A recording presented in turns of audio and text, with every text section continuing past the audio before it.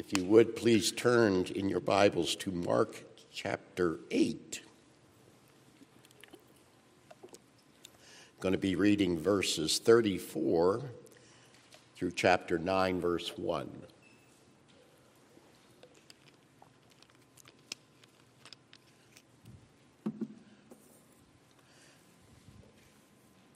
Listen carefully to the holy, infallible, inerrant Word of God.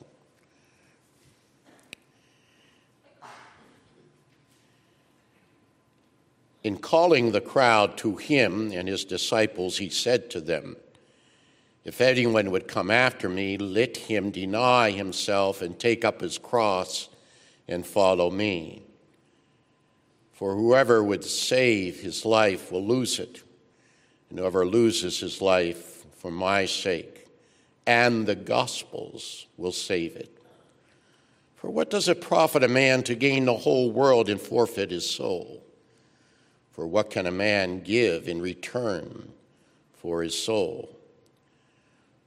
For whoever is ashamed of me and my words in this adulterous and sinful generation, of him will the Son of Man also be ashamed when he comes in the glory of his Father with the holy angels."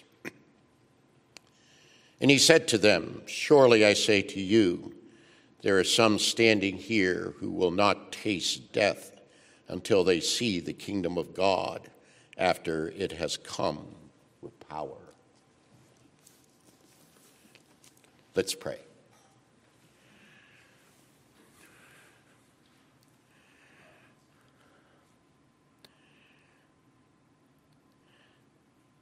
The words of our Savior is before us. The directive concerning being a follower and a disciple of the Lord Jesus Christ is laid out with his own tongue unto us, the church. We ask, O God, that we would be able to really understand what it means to be a follower of the Lord Jesus Christ. Give us, through thy Spirit, the direction of being faithful servants and in his kingdom. In Christ's name, amen.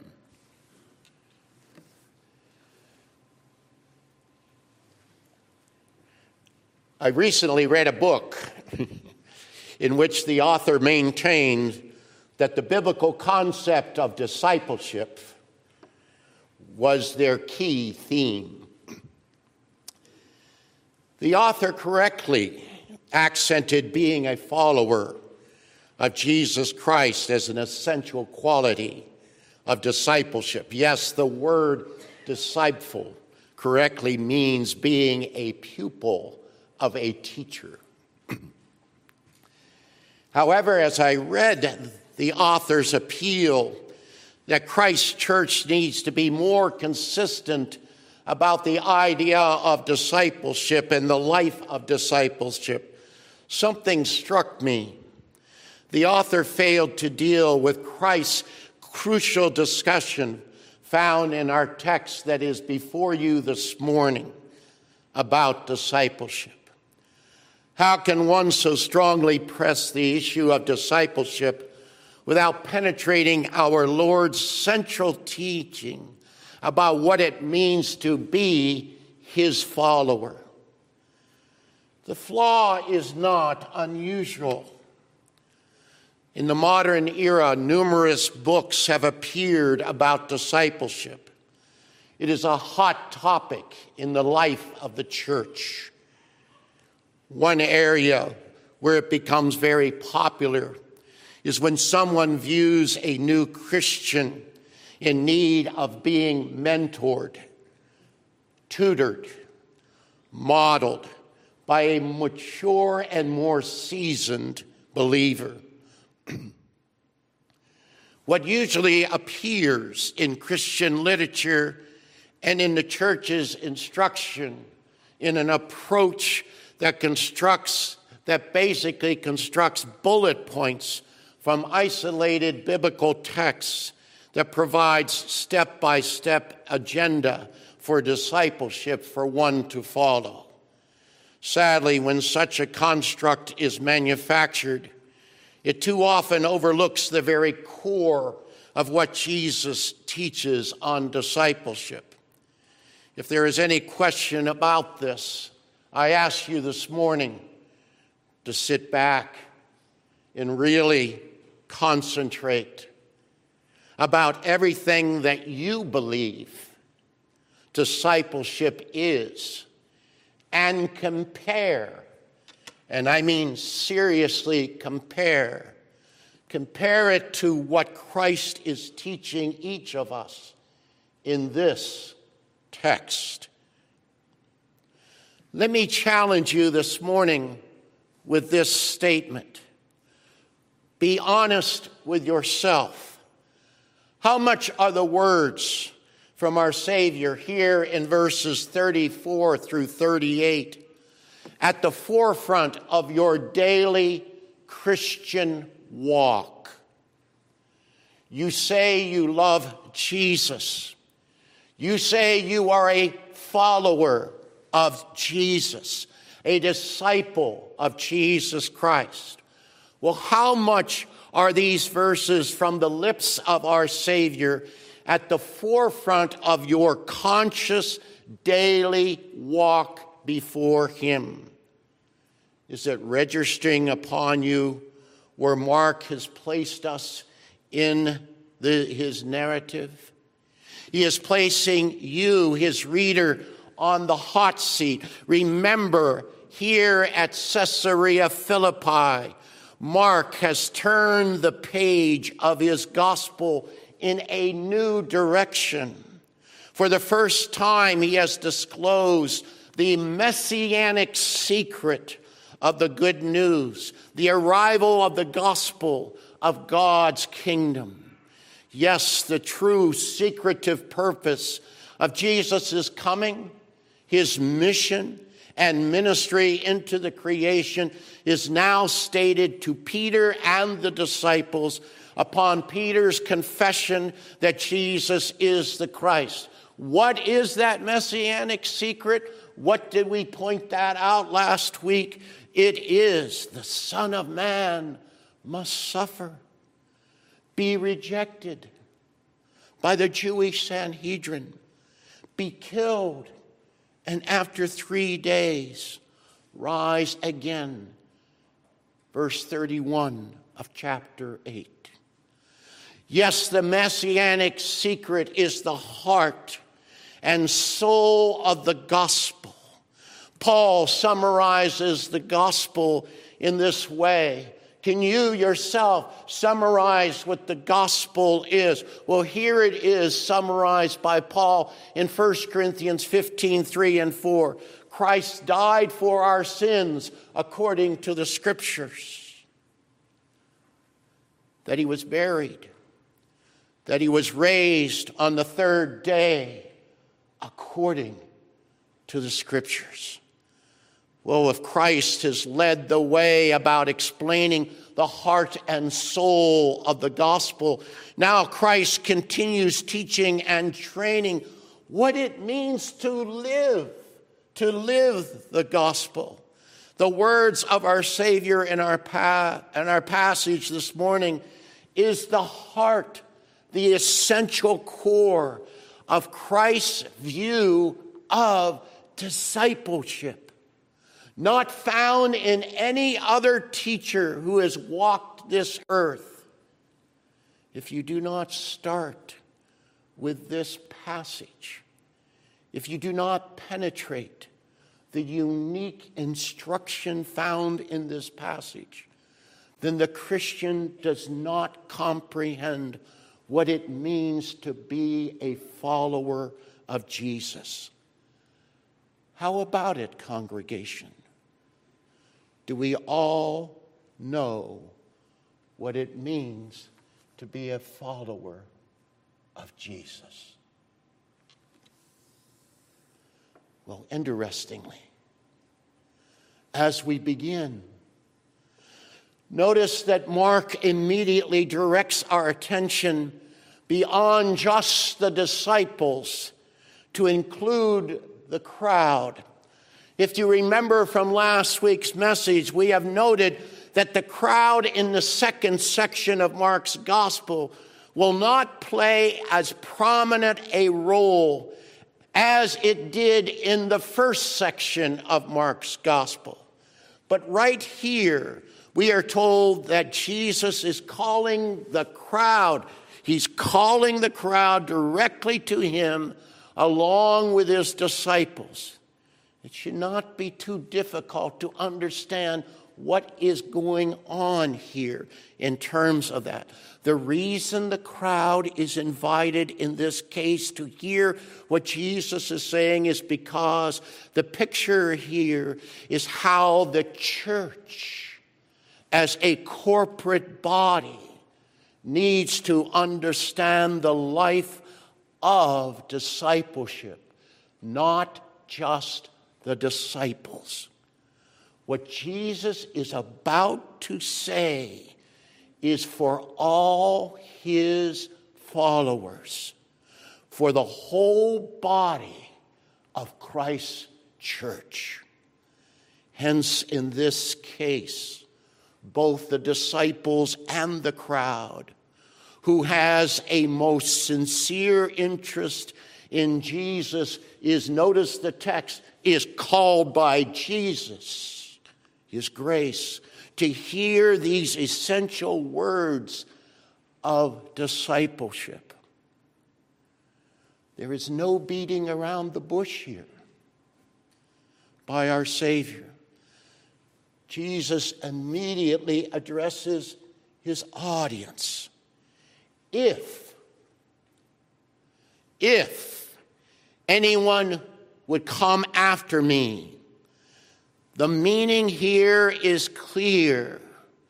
If anyone would follow after me is the idea here of the Greek. Jesus would follow after him.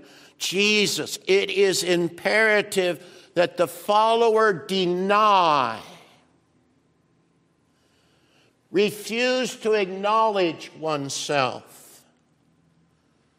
must disregard oneself, pay no attention to oneself.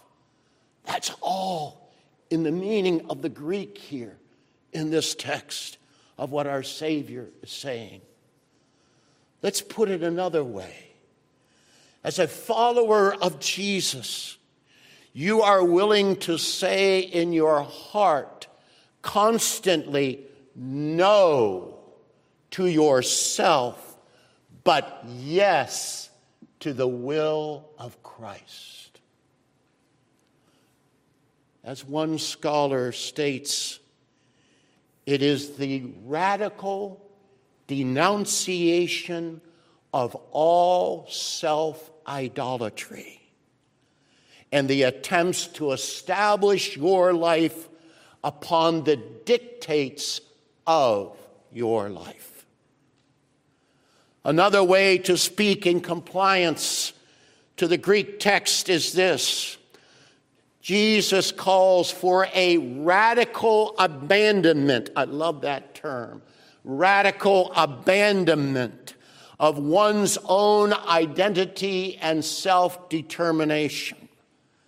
Oh, congregation, how many so-called Christians have twisted the words of Jesus to still serve one's own identity and self-determination. Jesus is not talking about denying something for yourself in his command. For example, you do not say to Christ, "Okay, Lord, here is my application of self-denial. I'm going to give up chocolates for a year. For Lent, I'm not going to eat any chocolate."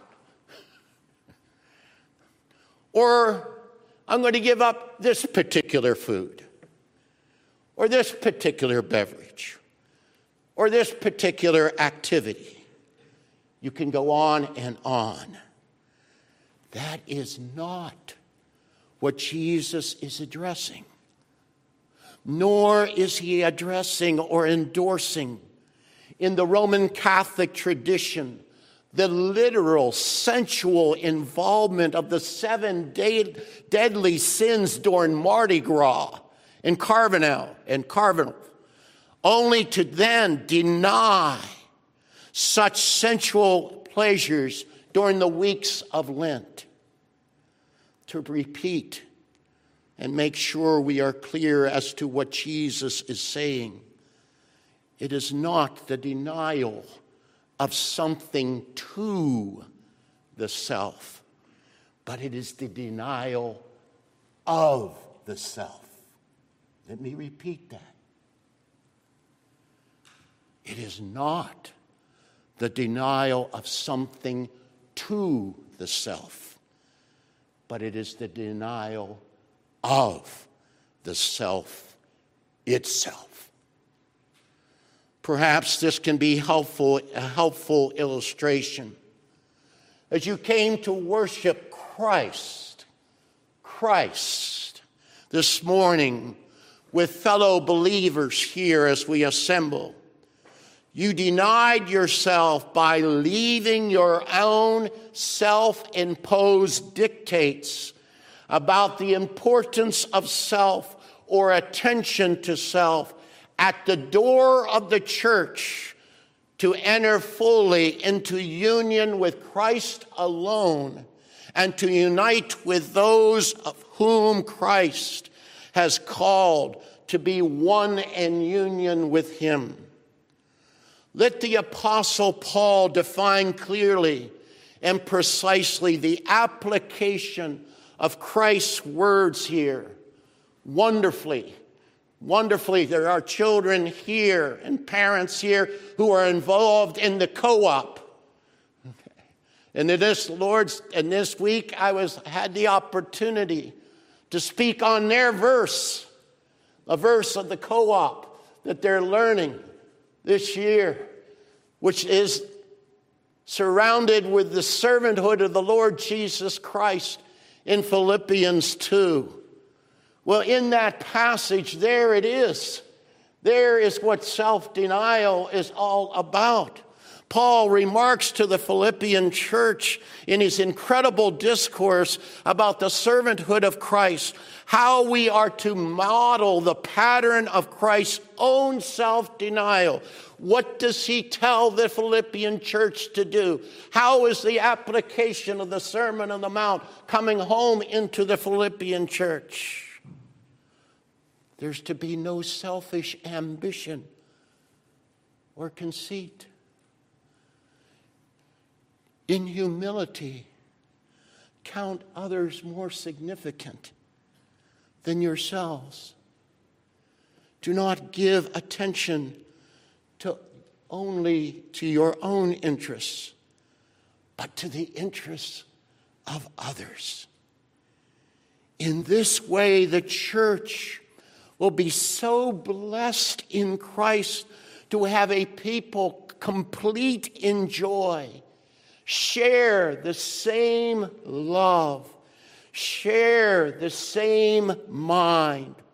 Yes, indeed, we will have the mind of Christ dominating the body of Christ, the church.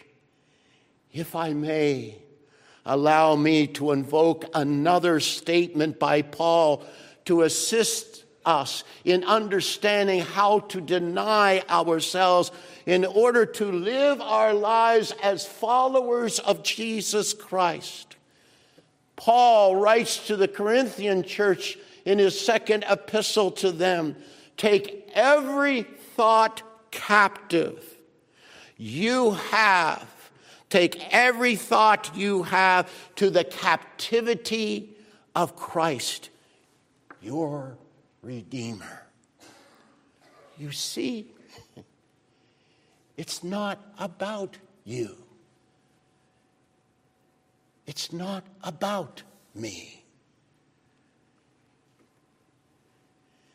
Is it really registering upon your heart and mind what denial means as a true disciple of Jesus Christ?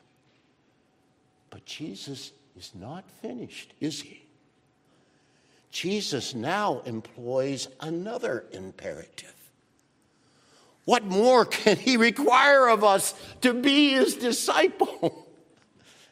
He already has demanded that his followers deny, disregard oneself in cleaving to him by faith.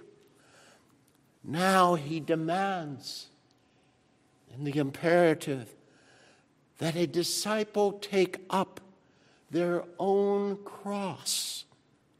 That is, a disciple must be prepared and willing to suffer unto death to be a follower of Jesus. Jesus is underlining that being a disciple of Jesus may require a death march, a life that ends in martyrdom. Death in the hands of those who hate the gospel, to make sure the listener to Jesus is getting what the cost of being a disciple is.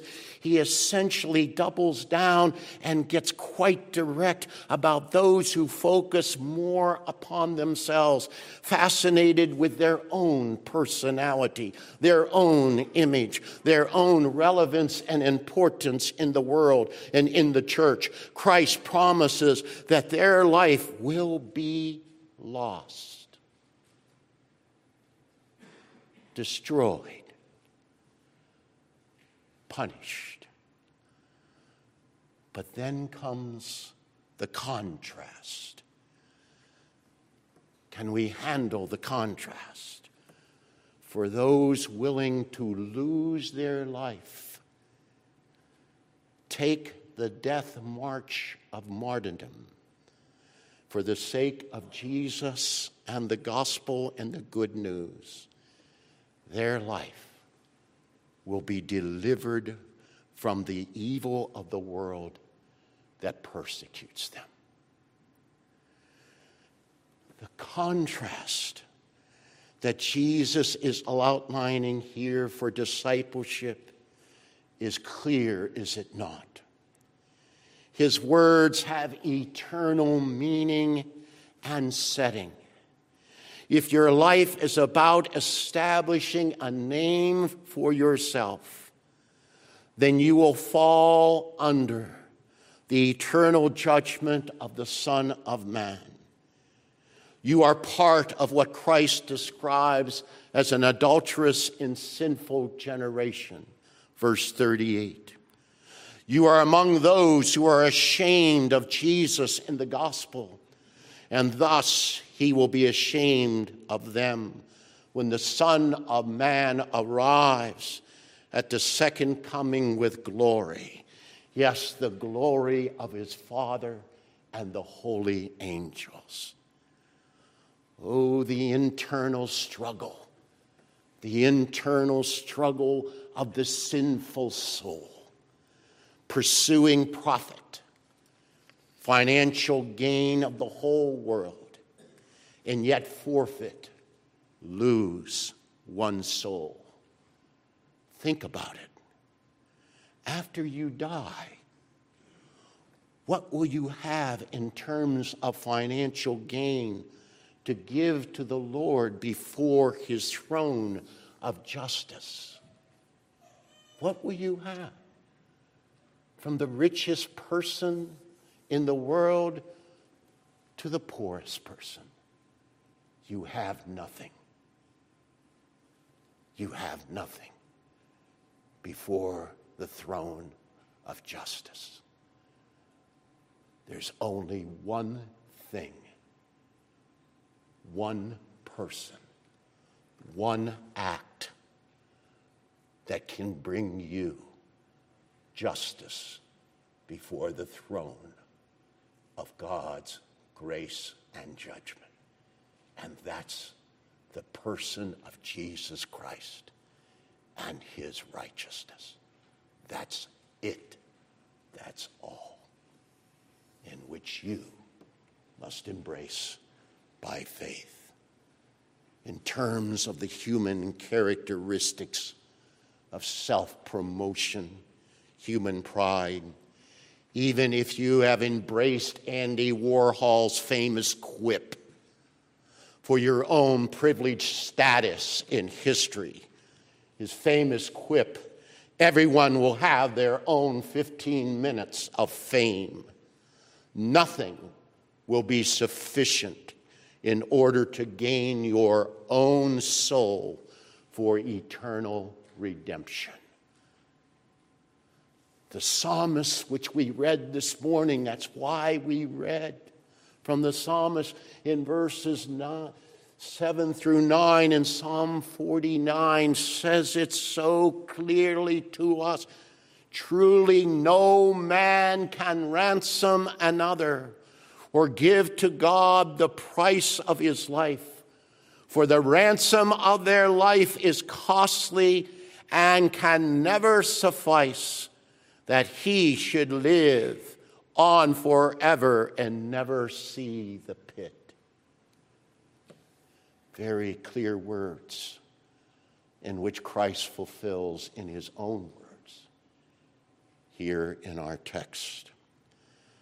Congregation, if we are truly grasping the absolute importance of Christ's words about discipleship, especially integrated into the context of the purpose and meaning of his ministry. Remember the purpose and meaning? Integrate. The Son of Man must suffer, be rejected by the Jewish Sanhedrin, be killed, and 3 days rise again. Then it is so sad to notice that too many Christians are setting their minds on earthly things instead of their union with Christ and the gospel. Yes, as we look around upon the Christian landscape, too many Christians are focusing their mindset in continuity with this adulterous and sinful generation. Too many Christians are elevating their cultural, secular, humanistic agenda above union with Christ. They are marginalizing Christ's own mission and view of discipleship to a subordinate position for the sake of gender diversity, ethnic diversity, social, economic, and political systems that have no agreement with the teaching of Jesus and the Bible. Yes, Jesus and the Bible speaks of the true God creating providentially aspects of human diversity. But the believer must always see these aspects of human diversity organically in relationship with union in Christ. For example, there are only 2 genders, male and female, but they are both organically understood correctly by being created by God as image bearers. And how does Jesus bring that together in the whole history of redemption? How does God bring that together? The diversity of male and female. What he brings them together is in terms of the bride and the bridegroom, Christ in the church. Christ in the church. Brought together. The two genders are pictures of the eternal glory of Christ and the church.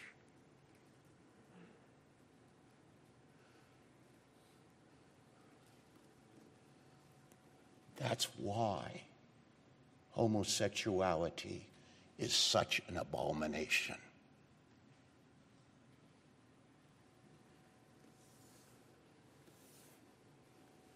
It attacks the concept of bride and bridegroom in eternity.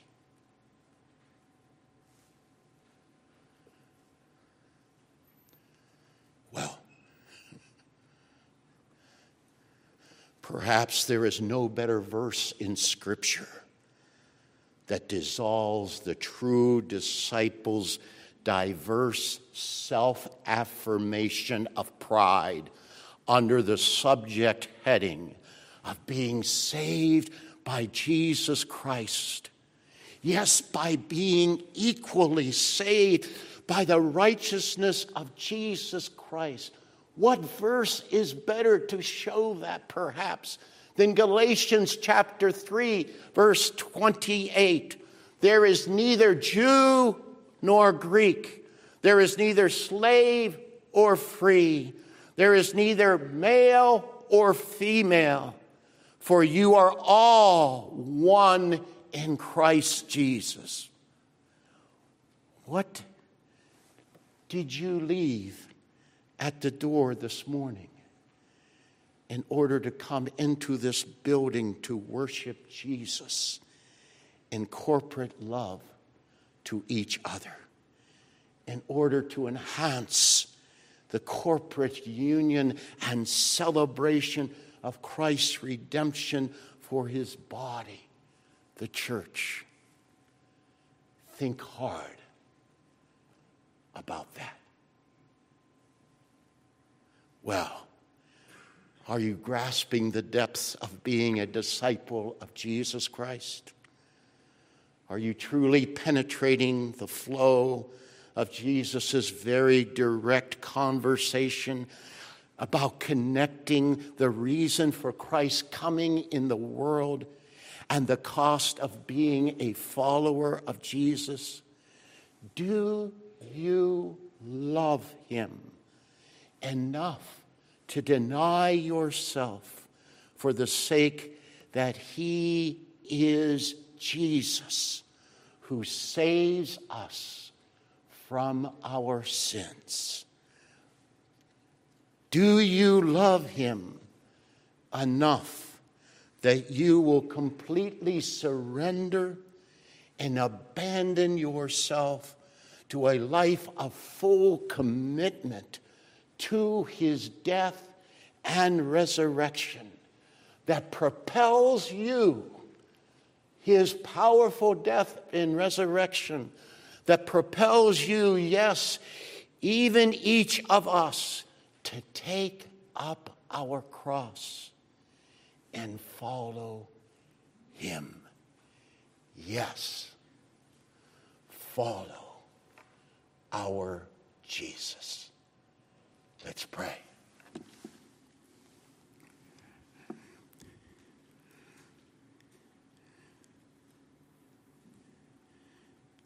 Our Lord and our God, we all know in terms of our hearts that we fall short.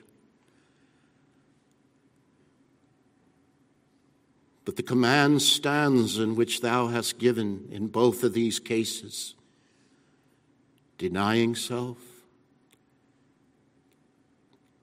take up our cross and follow thee. We ask, we plead with thee that thou through thy Spirit would put that mightily in our hearts. It is hard for us not to think of ourselves primarily. But we ask that through thy Spirit you would crush the self in its pride, in its self-idolatry, in order that we would worship at the throne of our Savior. In Christ's name, amen.